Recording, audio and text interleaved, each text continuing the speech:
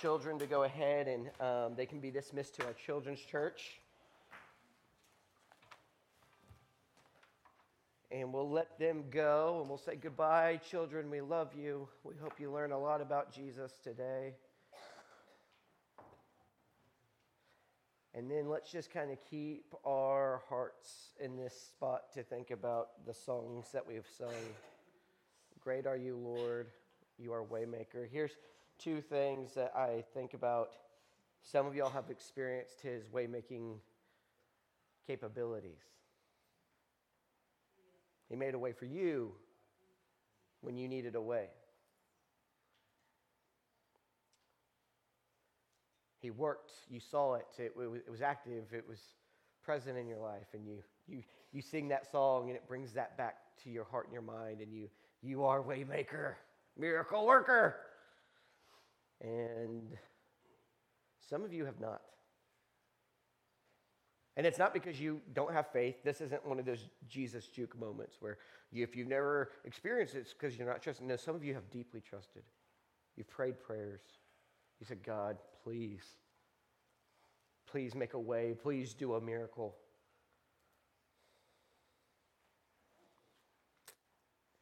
And the way was not made. And the miracle did not occur.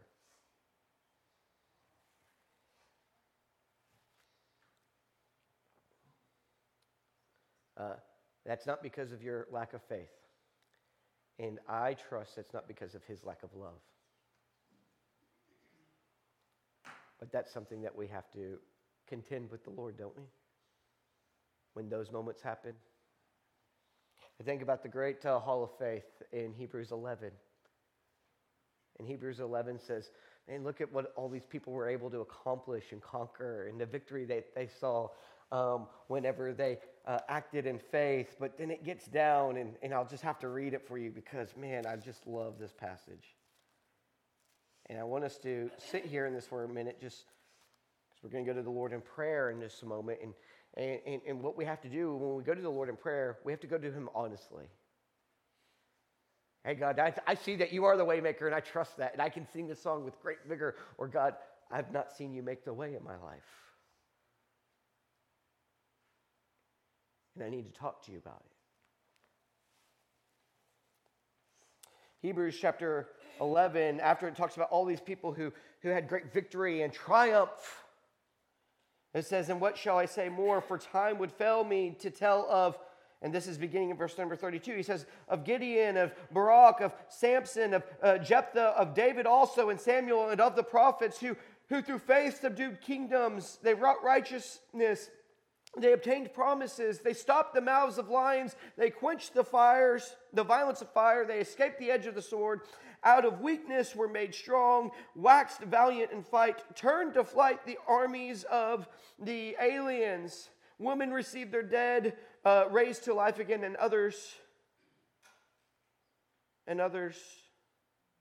were tortured,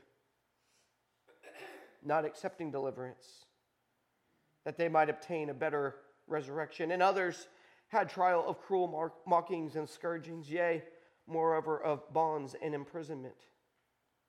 Others didn't see the way. They didn't get the miracle.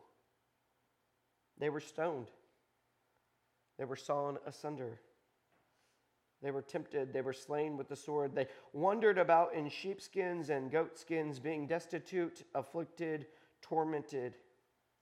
He says of these people, and I love this line, these who did not see the way in time, but looked for that way through the resurrection, these are those of whom this world is not worthy. They wandered in deserts and in mountains and in dens and caves of the earth, and all these, having obtained a good report through faith, received not the promise, God having provided some better thing for us, that they, without us, should not be made perfect. At one time, we're all going to see it together. We're going to see that promise, the fulfillment. So, he has made a way. Some of y'all haven't experienced it with some really particular things in your life. Those of you who have, you can go to him and you can say, God, thank you. For those of you who are looking, you can go to him and say, God, I need you to minister to me. I need you to uphold my faith. I would encourage you this. Jesus never promised us that we would not have hard times. In fact, he told his disciples, you will face some very hard times. So his promise isn't for health, wealth, and prosperity. But he did say this, I have overcome the world. And he overcame it through death, through the resurrection. And he has promised us that we will experience resurrection one day. And so it might not be something in your past that you can say you've made a way, but we can look forward and hope that he will make that way. Let's do this. Let's just bow our heads. Let's close our eyes. I'm going to invite you just for a moment, just for you to utter a prayer before the Lord, before I pray. What do you have to say to the Lord right now? What questions do you have for him? What praise do you have for him? You bring that to the Lord, and then I'm going to pray over us.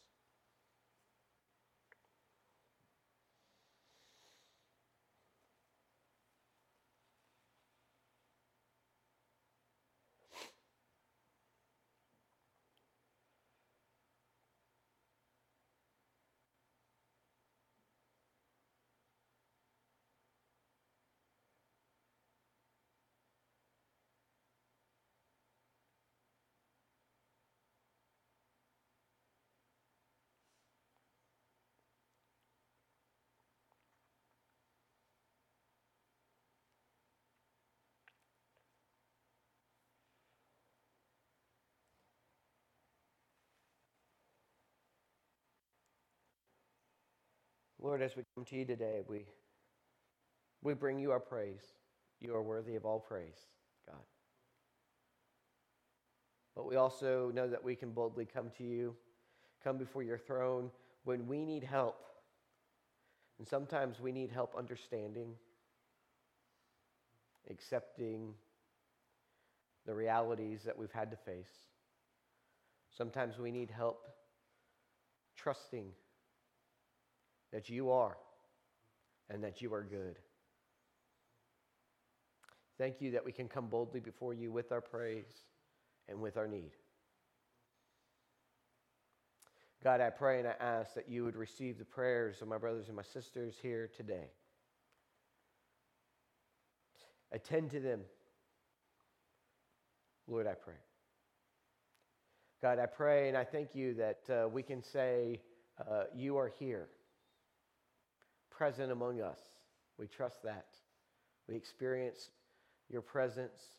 We pray that as we are here today, that Lord, you would, that you would minister to us. You would correct us where we need correction. You would equip us where we need equipping. Lord, you would maybe just motivate us, Lord, encourage us. Maybe there's some specific questions that we have, and Lord, through the conversation that we're going to have this morning, Lord, you will answer some questions, Lord, we pray. Lord, maybe there's some here today who've not trusted you, and through the testimony that's going to be shared today, they will come to surrender to your love and your mercy and your goodness. They will come receiving forgiveness and seeking your healing for their woundedness, Lord, we pray. God, we pray and we ask that you would just please move today in our hearts and our minds. And Lord, we don't want to just have our hearts and our minds stirred today. Lord, what we want to be able to do is go from this place looking like your son Jesus, loving like your son Jesus, acting like your son Jesus, caring like your son Jesus, giving hope like your son Jesus. Lord, we pray. We pray and we ask all these things in the mighty resurrected name of the name that is above every name, and that is the name of your son Jesus. Amen. Amen. Well, we welcome you here today. I know we have some visitors and we have some guests, so I'm just going to let y'all know today's going to be a little bit different than our normal Sunday morning worship service. And this month is going to be a little bit different because we have started our missions month today. And so in just a moment, I'm going to invite our missionary guest up with me, and we're going to have a conversation. He's going to share with us his testimony and the ministry that he's a part of, which is right here in our area. But before we do that, let's just kind of talk about like what we want to see accomplished in our missions month. Why do we do this every year? And of course, we want to go to Matthew and Matthew's gospel. We have Jesus commissioning his disciples after he has been crucified, after he has been resurrected, and he spent about 40 days with his disciples and teaching them further and equipping them further. And then Jesus was going to ascend into the heaven. And he was going to be exalted to the right hand of the Father. And he says unto them, he says, listen, all power or all authority has been given unto me in heaven and in earth. And he says, so with my authority, I'm going to equip you with some authority and with some marching orders, a mandate, if you will. He says, so I want you to go and, he says, teach all nations in the King James Version. Of course, we know this is go and make disciples of all nations, baptizing them in the name of the Father and of the Son and of the Holy Ghost. I want you to disciple them to observe all things whatsoever I have commanded you. I want you to make disciples of me, Jesus said. Not me, Macaulay. Not just a disciple of you, but a disciple of Jesus. Somebody who can follow in the footsteps of Jesus. And lo, and look, I know I'm sending you, but I'm not sending you alone. I'm going to be with you always, even unto the end of the world, or really, properly, the end of the age. So, we have, as a church, our mission is to be disciples who make disciples. We want to actively participate in that ourselves individually. We want to corporately participate in that. So things that we do, even when we gather on Sunday morning and we worship, we consider that as a way of being disciples. We're acting as disciples, worshiping together, but also it's equipping us to like worship in our daily life, right? And it's an opportunity for people to come in and learn about the Lord and the fellowship of the saints. And so we want to be disciples and who can make disciples here, but we also know that we want to partner with people who can go to other places that you and I don't live, or other places where you and I are not called to go. And so we have missionaries across the world that we support. And so when we have our missions month, one of our objectives is that we would get to know about our missionaries. And we can be updated on some mission projects that we already serve or partner with, and then we can learn new mission projects that we can partner with. And that's what we're going to do today. We're going to learn a new one that we can partner with. And it's a cool ministry. And then the second thing that we want to do is we believe that like what happens in life is as you go along in your routines and the mundanity of life is sometimes you lose your vigor for certain things. Sometimes because the schedule gets busy and because your workload gets busy and you're just kind of have your head down and you're just, you're doing your best just to put one foot in front of the next each day. Sometimes what happens is you lose your vigor and your vitality for missions and for the work that God is doing and wants to do in making disciples of all nations. And so when we gather here every February, what we want to do is have that spirit renewed within us. We want to have this renewed energy and this renewed zeal for the work of missions. And then the last thing is one of the ways that we partner and we support missionaries is not just by saying, do good and giving them a pat on the back, but we practically want to help them with financial resources. And so I don't know about you, but I have to go to the grocery store and spend money to get food. If I don't, I get in trouble, right? I mean, I can get the food, but if I don't spend the money to get it, right, I can get in trouble. And so that's the same thing for missionaries, and that's the same thing for a lot of needs. And so what we want to be able to do is financially support them. And so every February, what we do as a church is we say, okay, we take this time not only to learn about missionaries and to get our spirit reinvigorated for missions, but to sit there and pray and ask the Lord, say, God, what would you provide me to give towards missions this year? How can I support, how can we partner with, today we're going to meet Mateen. How can we partner with Mateen? And here's the deal, like, you might go, he's only asking me to give $5 a month, and that seems inconsequential. And so you might go, I'm not even going to give the $5 because somebody else might be giving $100. That's not how this works, right? See, whatever the Lord asks you to give, you give, and we as a collective group now have a better opportunity to support somebody at a greater value per month. And so I want to encourage you just to pray and to ask the Lord throughout this month, like, what will you provide me to give? And we can talk more about giving throughout the month, but that's all I want us to say today. But now I want to introduce us to our mission guest. And to do so, I want to read Psalm 67 because I believe this is a good psalm for the work that's being done here.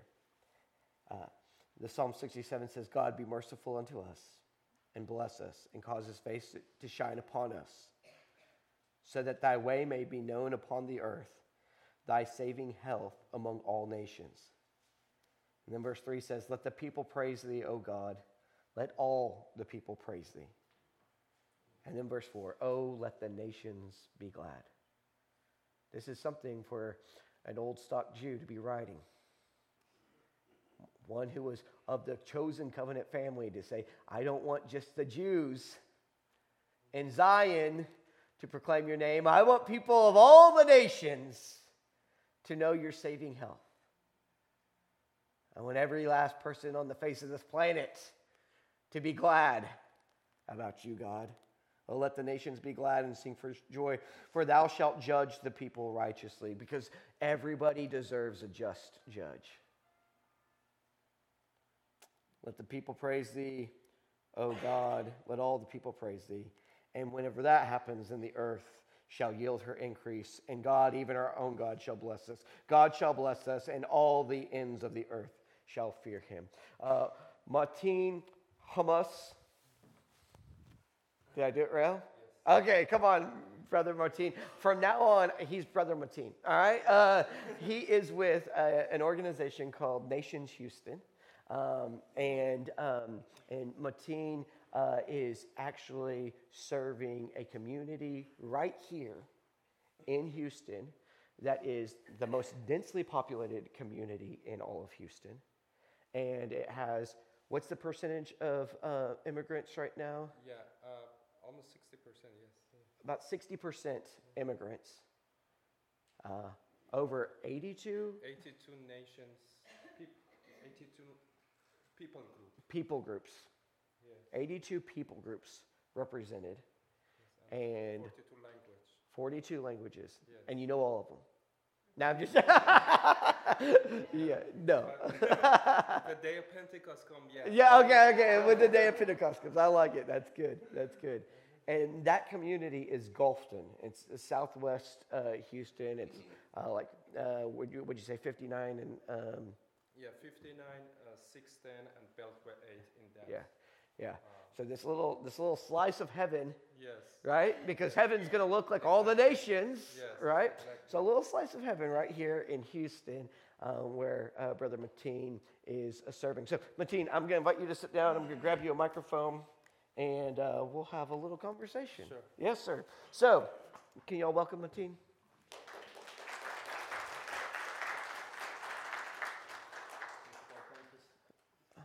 Will you turn the white one on, Asher, or Willem? It is on. Yes. Okay. Yeah, you guys here? Okay. Hello? Check. Yes. Maybe we'll do the red one. Yeah. Okay. Yes. Yes. Yes. It's like still flashing. Hello. Whoa.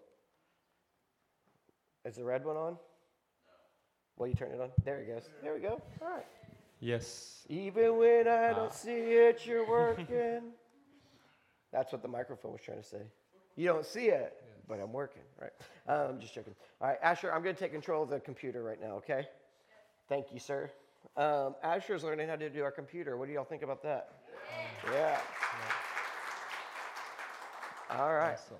So, Mateen, thank you for being with us. Thank you so much Yes, for having sir. me. It's an honor and privilege to be here. Thank you so much. Wonderful. Yeah, we met last time in a beach, and we just divine appointment. Yes, I sir. just went there in a birthday party of our friends. Yes. And then become common friends. Yes. Yeah, it was a common friend. So Yeah. yeah, it was an honor to the next meeting here. Amen, amen, It's amen. on. Yeah, Thank you.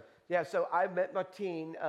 My friend was having a birthday party down on the beach, and our kids were out running around and playing, and then here comes Mateen and his bride and their twin babies, and so we started talking and got to find out what he's doing, and he got to find out what I'm doing, and then you know how the Lord works. It's like, oh, cool. We are connected. We're brothers. Yeah, we find out we are brothers. Yes. But just different mothers. Yes, We yeah, have yeah, same fa- yeah, and yeah. Same father. Yeah. My brother from another mother. That's right. We got to talk for a few minutes there, and then I got to sit down with him, and we had coffee. Was it good coffee? I can't remember if it was good coffee. I liked it. Okay, good. It was good. We had good coffee, is what we need to qualify there. And I got to hear more of his story. So, Mateen, I want you to share with our congregation, just tell us about, like it says here, like before you knew Christ, like what was it? Tell us, where are you from? Where'd you grow up? What was it like growing up in your home? And you can share with us from there. Sure. So originally I'm from Iran, born in Iran, raised in Iran, and it's called Iran we call Persian. Our language is Persian, and I part of my life, my childhood, I was in Lebanon, Syria, in that region, and the reason was I was there because of my dad's job. He was part of Iran government, and as you can see in this picture, it's I just say I'm a third generation of missionary, but in 100 degree in opposite directions of what you guys see, the Muslim missionaries. So so my dad. Yeah, I mean, just contribute to Islam growth in Lebanon and that region. So, I just want to say just that this is part of my life that I my childhood was I grew up in that part of it. But also Iran and Tehran, and also the capital of Iran was also some other part that I grew up. So you grew up with a missionary dad, but your dad was a missionary differently, right? Different, 100 degree different. So, and that's something for us just to even kind of chew a little bit, and to ingest is to go, hey, as much as we have hope in Christ, and there's people who place a lot of hope in Muhammad being a faithful prophet, right? Yes. And in Islam as a faith, and the people who are zealous about that aren't just people who we would think the boogeyman kind of idea of people who just think about jihad. Yes. In fact, that's actually a pretty small percentage of Islam, right? Yeah, I mean, jihad is more radical people, Muslim people, that they think, they believe, according to Quran, they think the highest devotion that you can have to God is to just be martyred in war for Allah. And I would say my dad was one of those. Your dad was one of those, okay, yeah. And so it's either you're gonna come and you're gonna trust in Islam, or you're on the outside and we need to get rid of you. That's the extreme end of things, right? The mindset they have is just they have to by force expand Islam. So as you can see in the Muslim world, as you said, it's just minority. Yeah. Just maybe percentage wise, it's just 1%. It's just really not all the Muslim you can see radical, Taliban, Hamas, or ISIS or things, but that those minority, because I mean, just there is the belief is because it's based on fear, and the fear of death, fear of hell, and they want. I think every person needs just security, just to be have a internal life. So they think, oh, we do whatever we can, just get to heaven. So Yeah. they even they're ready to lay down their lives. Yeah, yeah. Okay. Thank you for sharing that with You're us. welcome. And it's different whenever our faith is rooted in fear Yeah. than whenever it's rooted in love, and Yeah. whenever it's not securely established, but it's kind of like you're Yeah. always in the balance, right? Yes. And so, just so y'all know, our faith is supposed to be rooted in love as well. Yes. And sadly, what I'll say is a lot of people weren't. Your faith's not rooted in love. Yeah. You were taught you better be afraid. Yes. Be very afraid. And it denies Jesus Christ, Yeah. right? Because perfect love casts out fear. Yes. Because those who are afraid believing they're going to be punished. But we've been invited into this grace that says it's not what you've done or what I've done, but because of who God is, who his son Jesus is, that based on who he is, he has said, I will forgive you. Yeah. I will forgive you. I will have mercy on you. And so don't let your faith be rooted in fear. It can lead you down some twisted paths, can it not? Amen. Amen. Yes. Yeah. Yeah, as you can see also in this picture, I mean, I want to just show how zealousness of my dad was, that supreme leader of Iran, that time who found Iran revolution. So his name is Khomeini. So he passed away right now. But hey, my dad took me to kiss his hand even, and I did. Was child, I was baby, and I want to just say, just really. I grew up, I want to say, in this context that people worshiping this man as Allah, which their God. So just think about it. Yeah, for sure. Yeah. So you were raised in this deeply devout Muslim family, right? Which is not the majority of the Iranian, as I say. I mean, if you go, they are culturally Muslim. So you guys like say, I mean, many in America, they're culturally, they say, oh, we're Christian, but really they are worshiping Jesus. Are they committed to Jesus? Are they following Jesus? So in Iran is the same. So many people, they say, oh, we are Muslim, but they're not practicing Islam. I would say, especially in this generation, so I cannot say put percentage, but I speak to every person. They're not really following Islam. Yeah. Okay. Good. Thank you. And that's important to know too, because it is that cultural identity, not so much their faith, right? Yes. Sometimes, and again, that can be true in Christianity. So you're raised in this family, a particularly super religious family, right? Yes. You tell us some of these things. Both educated. The girls over 5 years old had to wear hijabs. Your holidays were worship vacations, right? Yes. And so very, very, very much it would be like if you grew up going to church Sunday morning, Sunday night, and Wednesday night, and you were there every time the doors were open, right? Church camp was your vacation. I know something about that myself. Yeah. So you grew up in this super religious, super devout family. Yes. But then something happened because today you're not practicing Islam, and you're not worshiping Allah. Yes. Right? And Yeah. so tell us your story about how you got from there to here. Yes, exactly. So this picture also shows, I mean, I went to Makkah, so it was the holy city of Muslims. They want to be privileged to go to this city, and really it's the just highest, honor they can go, because it's very expensive. Not everyone can. My dad took us a lot. So in that picture also me with my two sisters, my siblings, and my mom, also in that picture, we are in Makkah.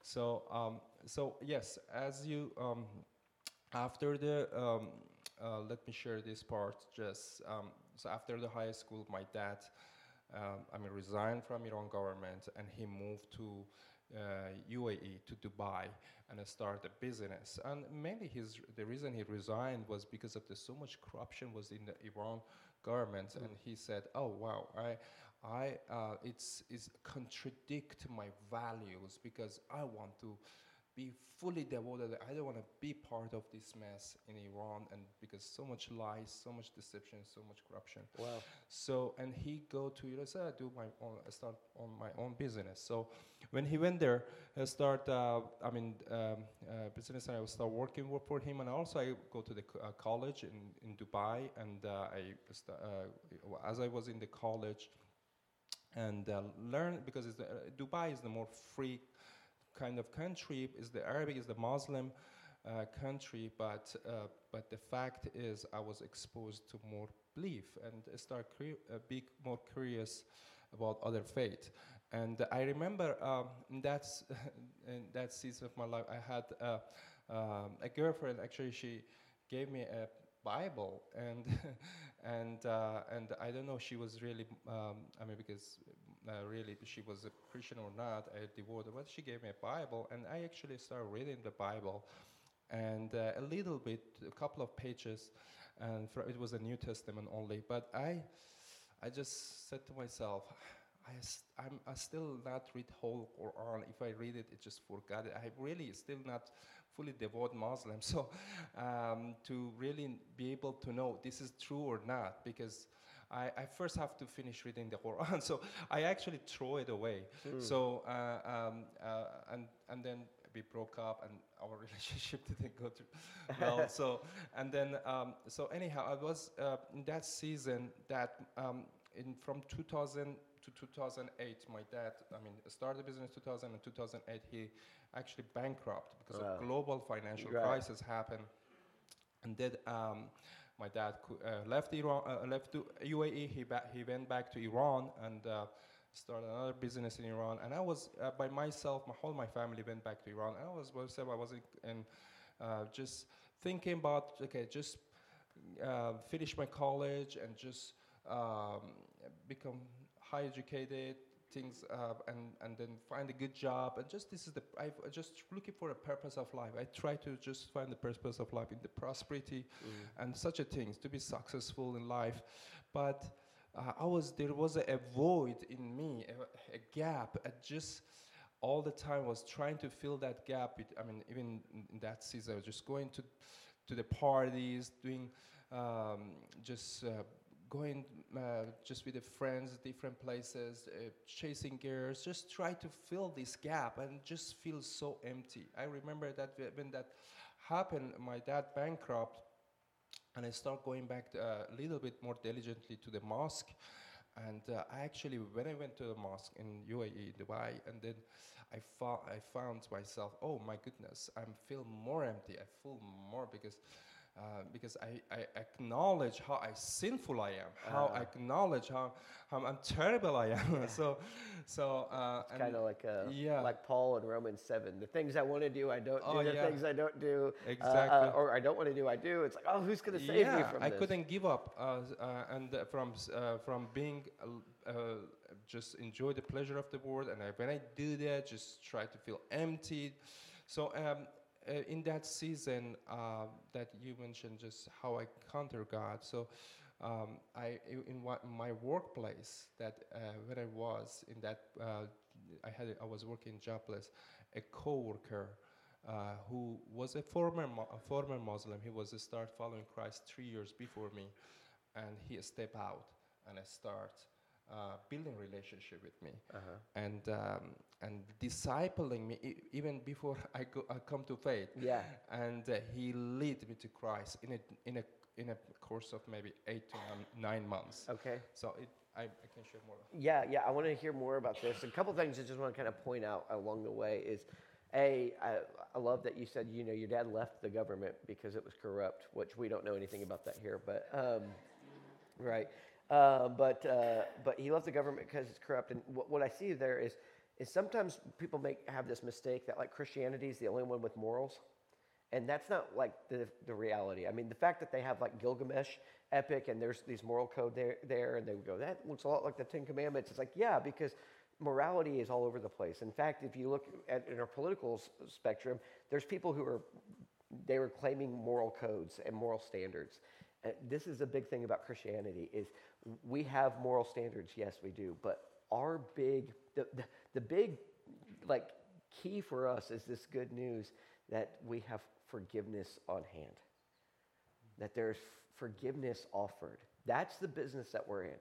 And we need to remember that because sometimes we get swept up in the moral standards game and we're in the forgiveness game. We're in the game to tell people, hey, there is one who came and he laid down his life so that you would know that God loves you and will offer you forgiveness. And it's through that real transformation can take place. Because you can show up at a mosque and be doing the wrong moral things, and you're not going to get that forgiveness.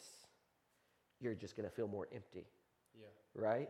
Exactly. Right? You're just going to feel more empty. And a lot of people show up to churches every week, and they don't get that forgiveness aspect, and they just continue to feel more empty and beat themselves up. And I can promise you, like what Romans 7 says, if you live in that, you go, who's going to rescue me from this?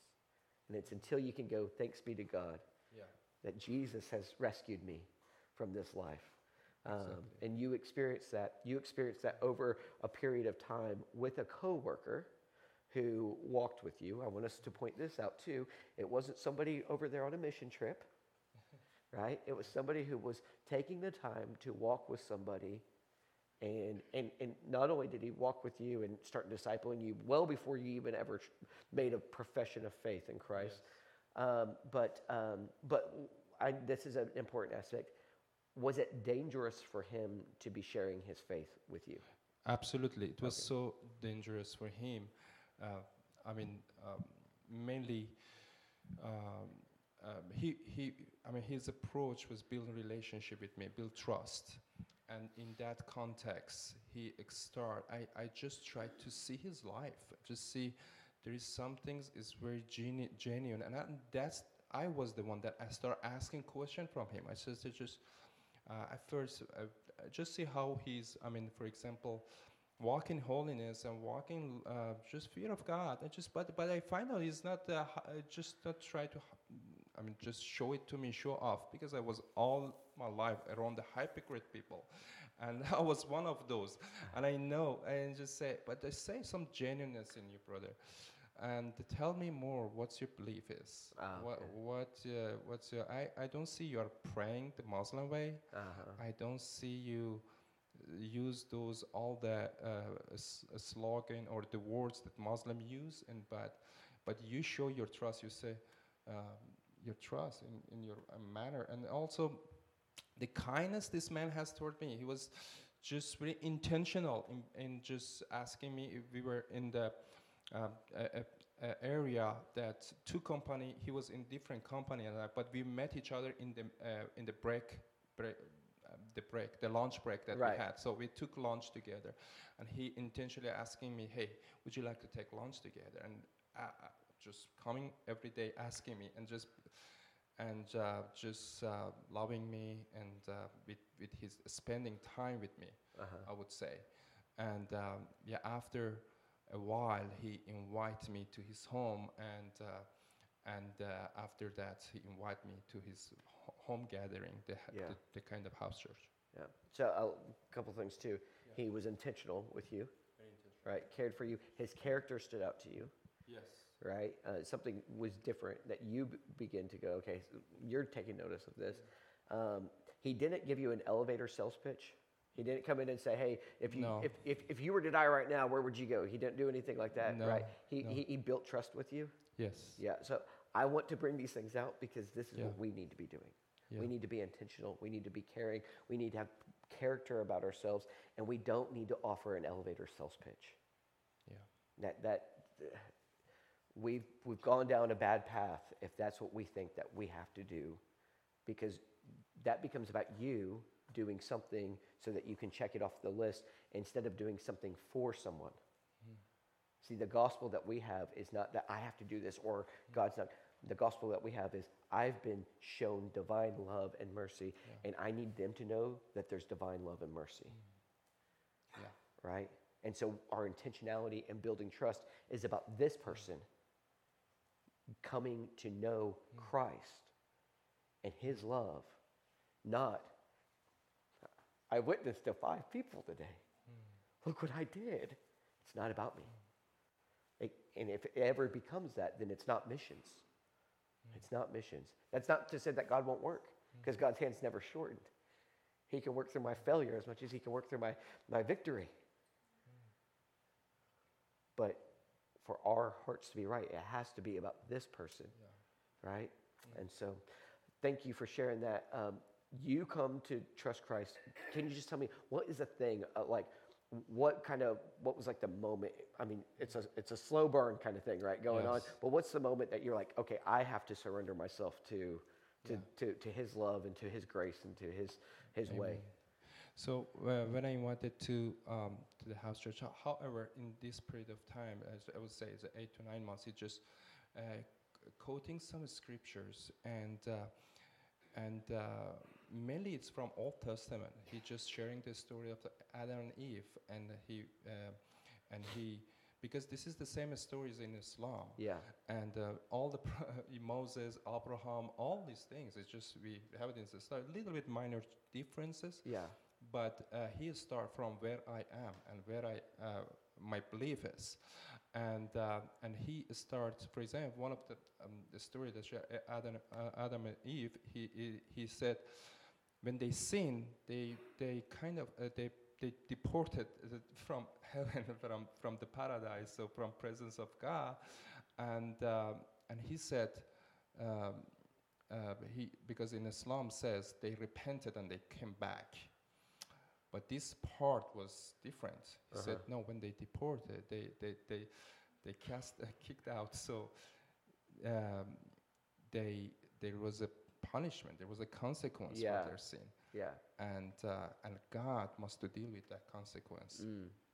And they couldn't do anything to come back to God. And I just find out, and I shared that God did a sacrifice, and that he did a sacrifice. As you guys know, with the skin of that lamb, he covered their nakedness. And I said, wow, I never thought about that. He started just let me think differently. And by the way, in parentheses, I need to share this. When I was in high school, I watched the Passion of Christ movie, and it was illegal in Iran to watch those movies.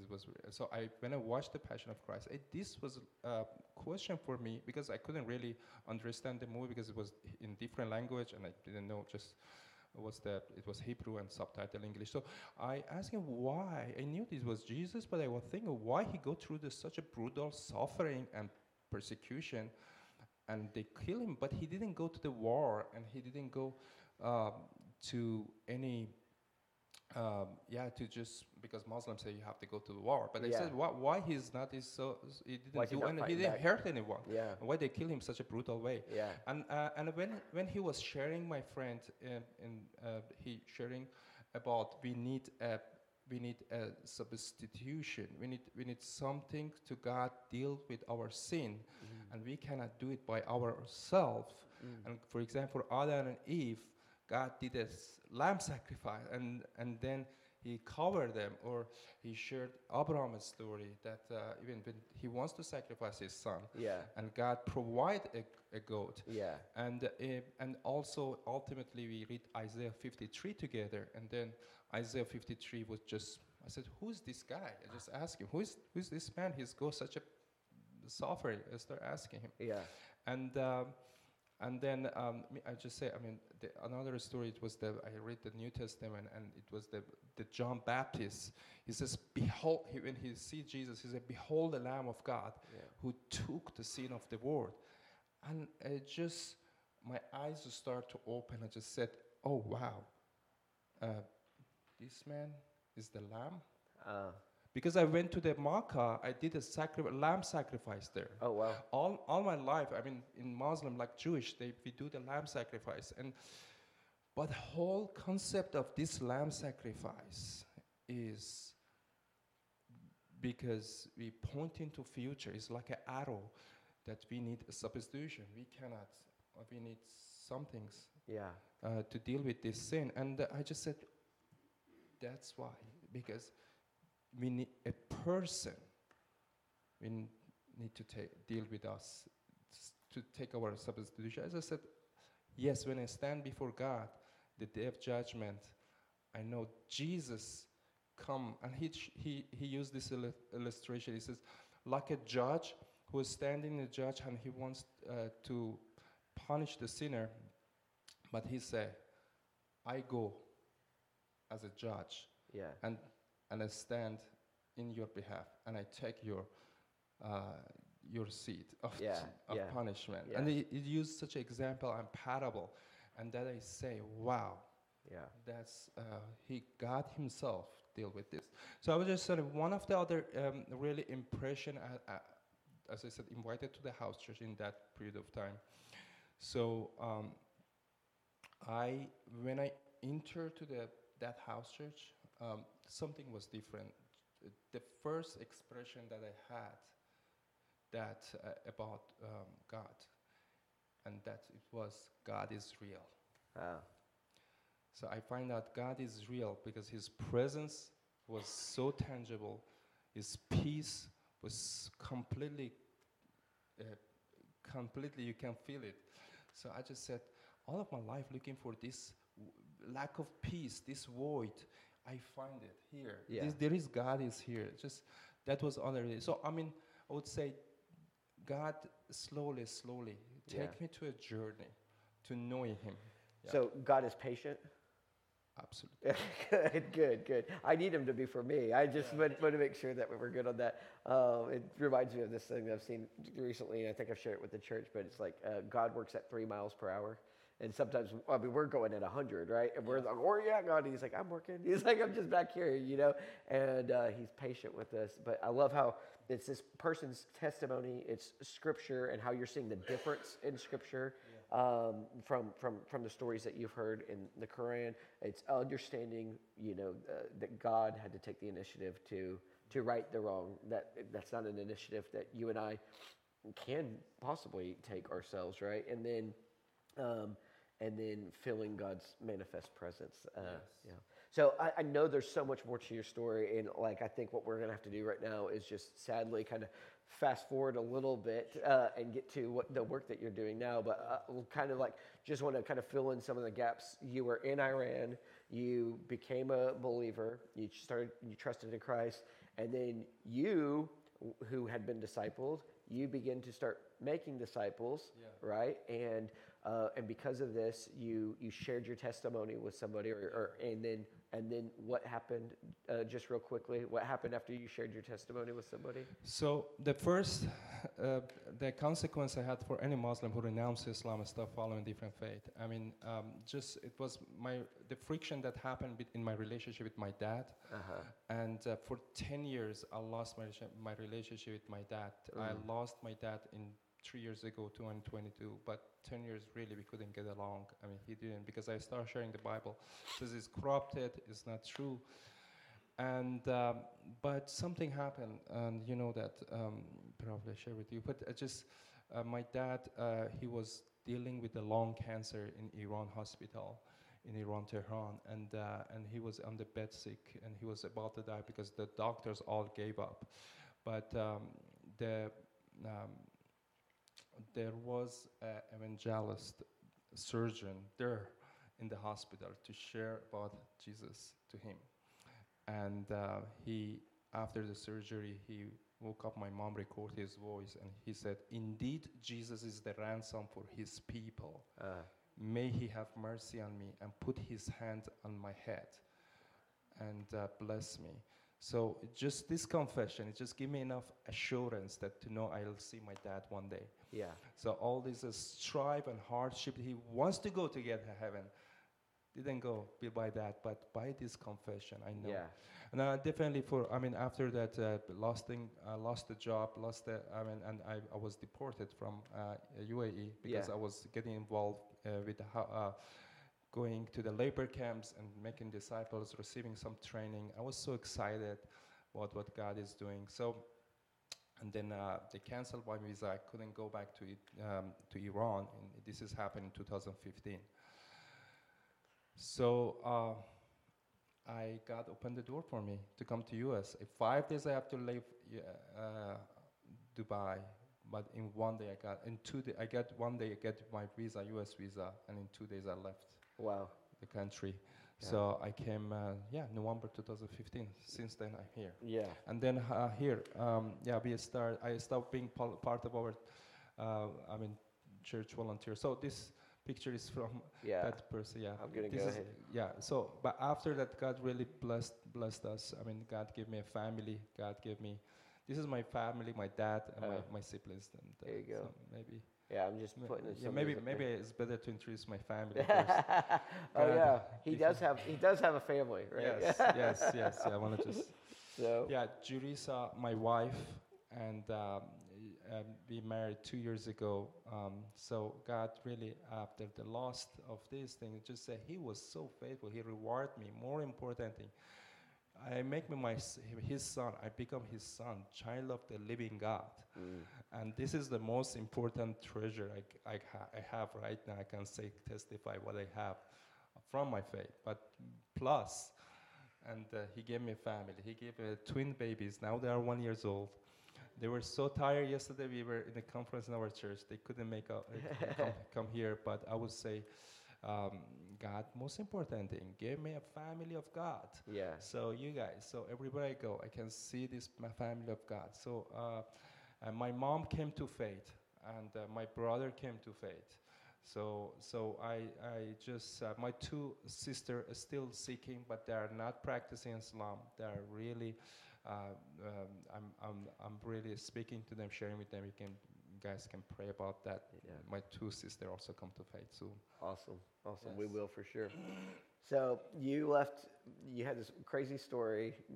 You got to get out of the country in 5 days. You're able to get, and you're not able to go back home to Iran. So now you find yourself in America, and you're working. I know you end up in Houston, and then just part of who you are as a person, as a disciple of Christ, you're making disciples, right? Yes. This isn't your full-time job. This isn't, it's just who you are.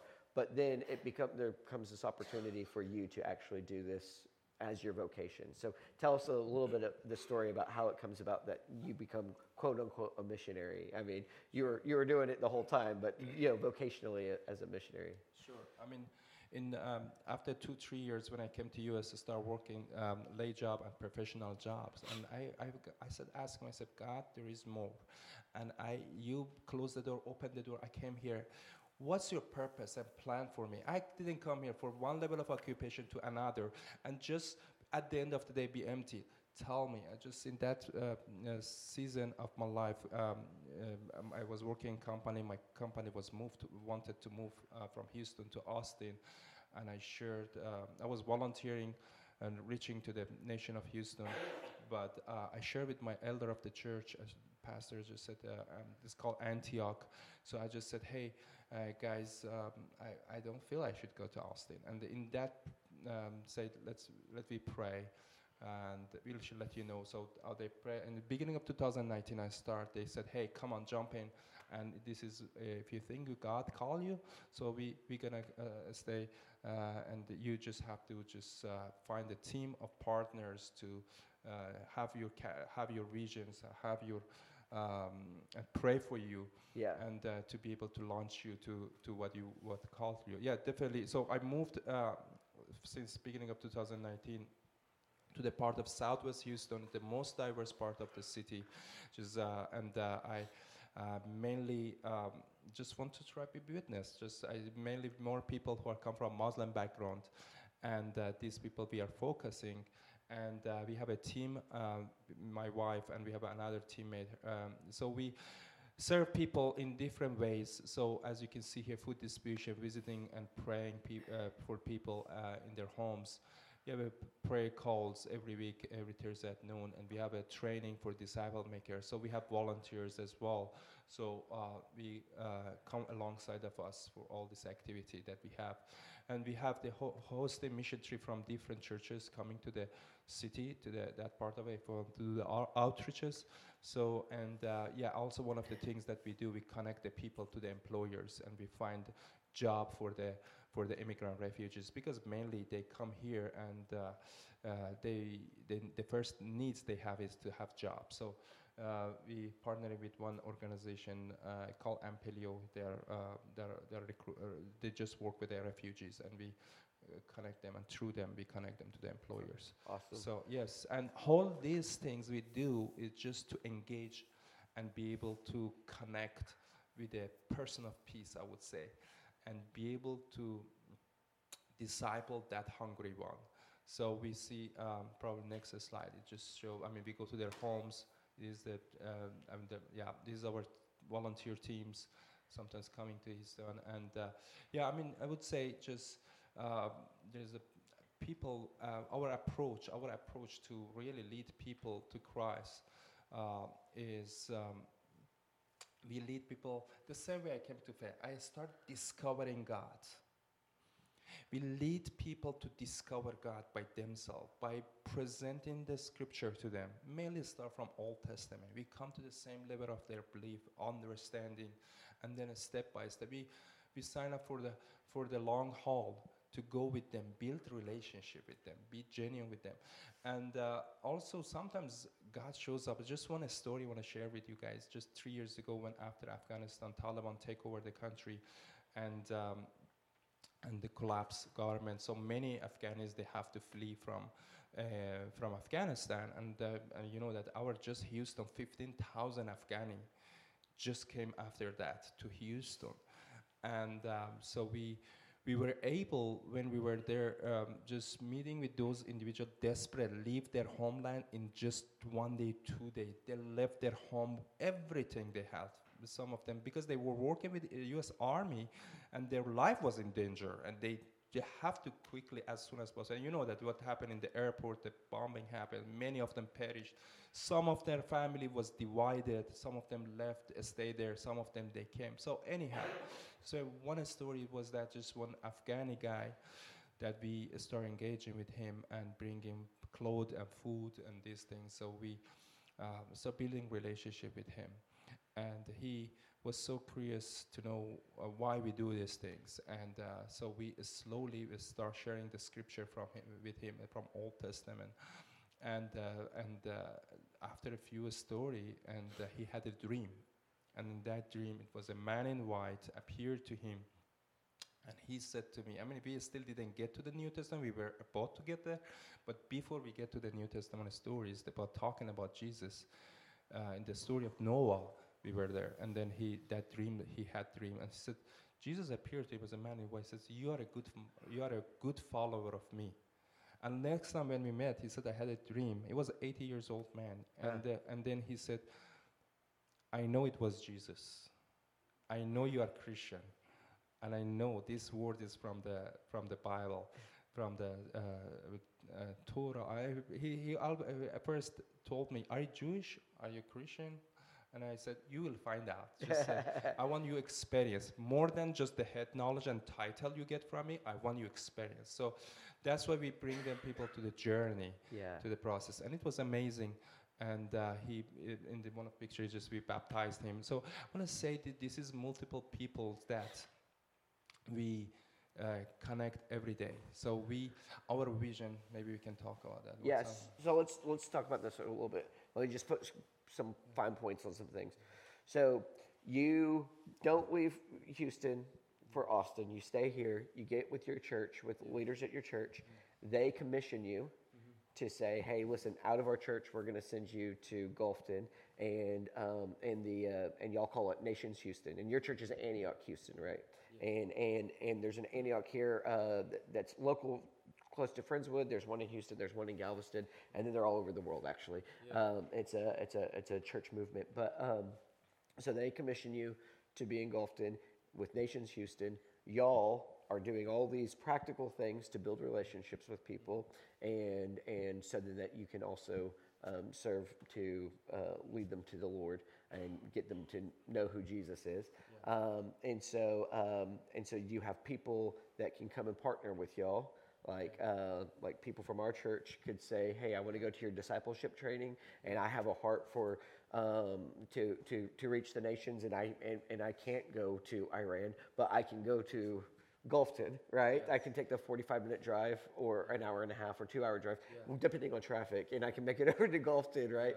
And I can serve with you, right? And so you'll train people, and then they can come, and that could become part of a regular thing. We as a group of we could bring a group of people from our church, and start serving over there with y'all as well. That's what we're looking at when we're talking about Nations Houston, right? Yes. And we can help with food distribution. We can help with some of those outreach events, or we can actually become people who kind of embed our lives over there and walk with people. Exactly. Yeah, this is the work of the whole body of Christ. So everyone based on calling and gifting. So they just really, it's not just, as you said, so we need a prayer intercessor. We need people who pray for us, because that's most important. That's the really fuel of our ministry, because any move of God proceed with prayer. Yeah. If there is no prayer, really, we cannot do anything, just because we want to depend on His power. Even as you're talking about it too, is like you said, the whole body of Christ. I'm thinking about like people who go like, hey, you know what? If somebody was coming over here from another country and they needed a job, they might need to know like some of our cultural, like culturally what it would look like to sit down in an interview. And so maybe instead of, oh man, I got to know all this scripture and I got to teach them all this stuff, maybe if I just helped provide some interview training for them. Yeah. Right? Yeah. And that's somebody building a relationship with somebody and providing something that can be a gateway or a doorway to a relationship and to them seeing your life and like that, right? So I just kind of want to make sure that everybody sees like, this isn't just the work of somebody who is a Bible scholar. This isn't the work of somebody, all of this is the whole body of Christ, as you said, can get involved. If you're doing food distribution, I bet you need people who can just organize things. Yes. Right? I mean, we have volunteers just exactly. Yeah. Packing the boxes and we take there. So yeah. Yeah, exactly. We need some people to have trucks to put this in the back. Yeah. So we're all getting the picture here. It's bigger than, it's a big, broad need, and so various ways that we can partner with you. And so before we go, let's just talk about this. What's kind of some of the things that you're hoping to see this year or in the next few years with Nations Houston? Yes. What are some of your goals? Definitely. Our vision is disciple-making movement. So I get honored to really get mentored and coached by some underground church leader of Iran, inside Iran.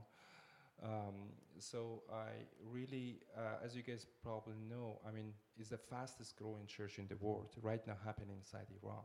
Huh. And there is a documentary about that. It's in YouTube. You can watch it. It's called Ships Among the Wolves. And is most watched video documentary in YouTube. Oh, wow. So it's talking about the underground church. So I would say what I envision about here, Houston, Texas, and Gulfton, among the nation, and whole North America, just we matter what is happening there, because really we are, as we getting approach to the, as you can see, we can from the Jesus is from the signs of the season. You can know where we are approaching. The Son of Man is coming. I'm just saying when we are really how we can accomplish the Great Commission. If really we want to create it, we need such a move of God. The day of Pentecost really is happening right now in Iran and Afghanistan. So we want that happen here. And I mean, it's more than our scale. It's more than our capability and strength, but God can do it. We just stay on the course. And we say, God, let us do the next things. Yeah. And we want to do this by making disciples. Jesus, by just discipling 12 guys, these 12 guys changed the course of history till today. So he ministered to the 1,000 people. He healed the sick. He raised the dead. He all the time he ministered, feed the hungry.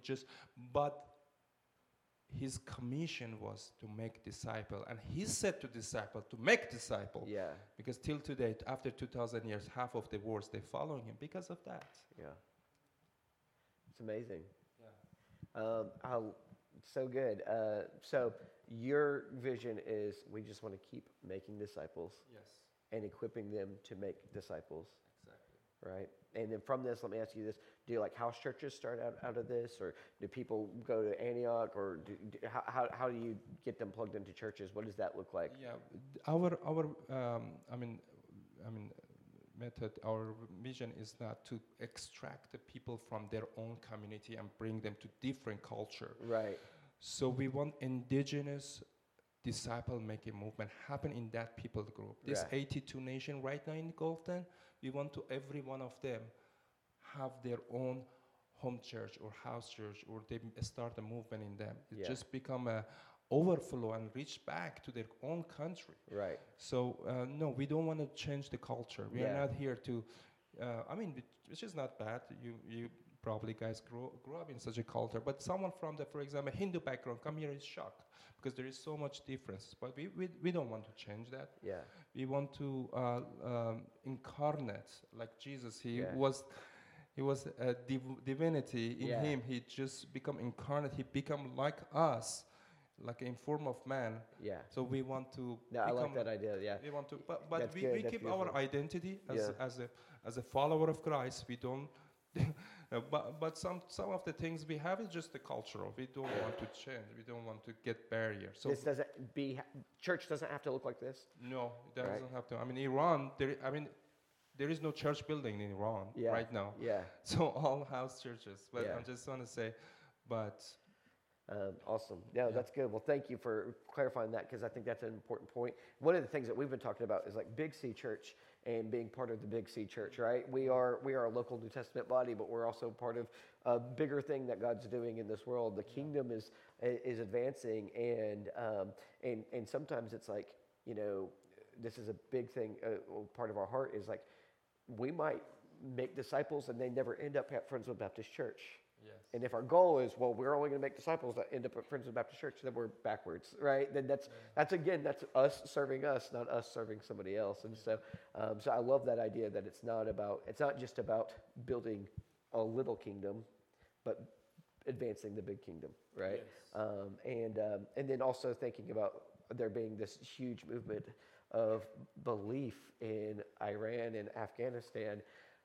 Might that just cause us to pause when we want to think, well, we should just drop a bomb on them? Because God is moving, and we're not going to see that on the news. Yeah. They're not going to be talking about that on the news. Yes. And so might we always challenge our heart for these places that are different than us culturally, some that are hostile towards us, and might we have the heart of Jesus that doesn't say, drop a bomb on them, but Father, forgive them. They know not what they do, right? Yeah. And God's doing that work. Exactly. Yeah, that's good. Thank you so much. You're welcome. Have y'all been blessed by Mateen? It's an honor. Thank you so much. Here's what I want to do. I want to pray over you, and then we'll be dismissed. Brother Mitch will come and he'll play us out. Just I want to encourage you yeah, guys. go ahead. Yeah, if you guys when put my flyers on the table on the lobby, so in the back door. So if you guys want to, we have a QR code. You guys, and also we have a sign up for newsletters. You want to hear about us, and receive our prayer requests and stories that what is happening in Gulfton, in Houston, in our backyards. Yeah. And also, we have flyers. Feel free to have it. Awesome. Let me just encourage y'all with this. If this is something that you're like, man, I want to get involved in that, here's what we've found is the best thing for us as a church is if somebody has that heart, then you champion that. And you invite your other brothers and sisters from our church and say, well, does anybody else want to join this? Like last year, we had a group of ladies who started working over at the shower ministry at Friends Church. And every Monday, they go and they help prepare things for the shower ministry at Friends Church. And that's something that they do on their own initiative, and they invite other people along with them. And so I just want to encourage y'all with that. If this is something that gets your heart, don't go, man, I really wish we would do that. I would encourage you to say, hey, this is something I want to do. And so, hey, Macaulay, will you help me promote it in our church? But you're going to be the champion for this cause. And so if it's something that you want, I want you to just listen to the Lord and and take that. You can do it. You can be the champion for this cause. And then as a church, we will seek ways that we can partner with y'all, on throughout the year and everything like that. Absolutely. So, yeah. It would be a blessing to have you guys, if you guys can come. Yeah. Yeah, just what we do, one of these things is we go and visit people, so you can just expose to the different culture. Yeah. Yeah. And or whatever, we have all our activities in our website and newsletter. Definitely, Yeah. would love to have you guys assist in the work of the body of Christ. Sounds good. Awesome. All right, let me pray with you and pray over you. All right, brother. Yes. Lord, I love you. I thank you for who you are. God, I thank you for just the way that you've worked in Mateen's life. And Lord, I love that he's come to know you and know that you are real, that you are good. And then, Lord, that it's not something that he has been selfish with, Lord. It's something that he has been invigorated to share with others. He wants to share you with others, Lord. And Lord, thank you for not only giving him that heart and allowing him to do that in various ways before he was ever here in Houston, but Lord, thank you for giving him the avenue and the means to and the resources so that he could dedicate his life to that here, particularly in Gulfton, Lord. God, we do pray and we ask that your face would shine upon him, and so that the nations can be glad, Lord. That's our prayer. God, we pray and we ask that you would provide every resource that they need, that you would go with them and go before them. Lord, not only that you would be with the nations that are here, but Lord, as these people can then reach back out into their native nations, Lord, that the gospel will just keep going, Lord. He asked us to pray specifically for Iran, Lord. We pray for Iran, Lord. We pray for the movement that's going on there, and how your spirit's on the move, and how your gospel is advancing, Lord, how your kingdom's advancing. We praise your name for that. Lord, please forgive us where we just think in such hostile, violent terms just to get rid of people, Lord. Let us have the mind of Christ, that we might always look to seek the good, the welfare of those others, Lord. God, we pray. Lord, we pray and we ask that you would just please be with us as a church. Lord, help us to know, lead us as to how we can partner with Nations Houston. Lord, whether it's prayerfully and you just say, I want you praying for them because they're equipped enough, and you're just pray for them. Or Lord, it's financial support, or maybe we have some ways in which projects that we can do together, Lord. Yes. Whatever that looks like, God, we pray and we ask that you would lead us in that. Lord, if there's a champion from our church who's going to be like kind of like our ambassador for Nations Houston and get our church motivated and partnering with them, Lord, we pray that you would just let that person know. Say, look at them in the eyes right now, Lord, and say, you're the champion.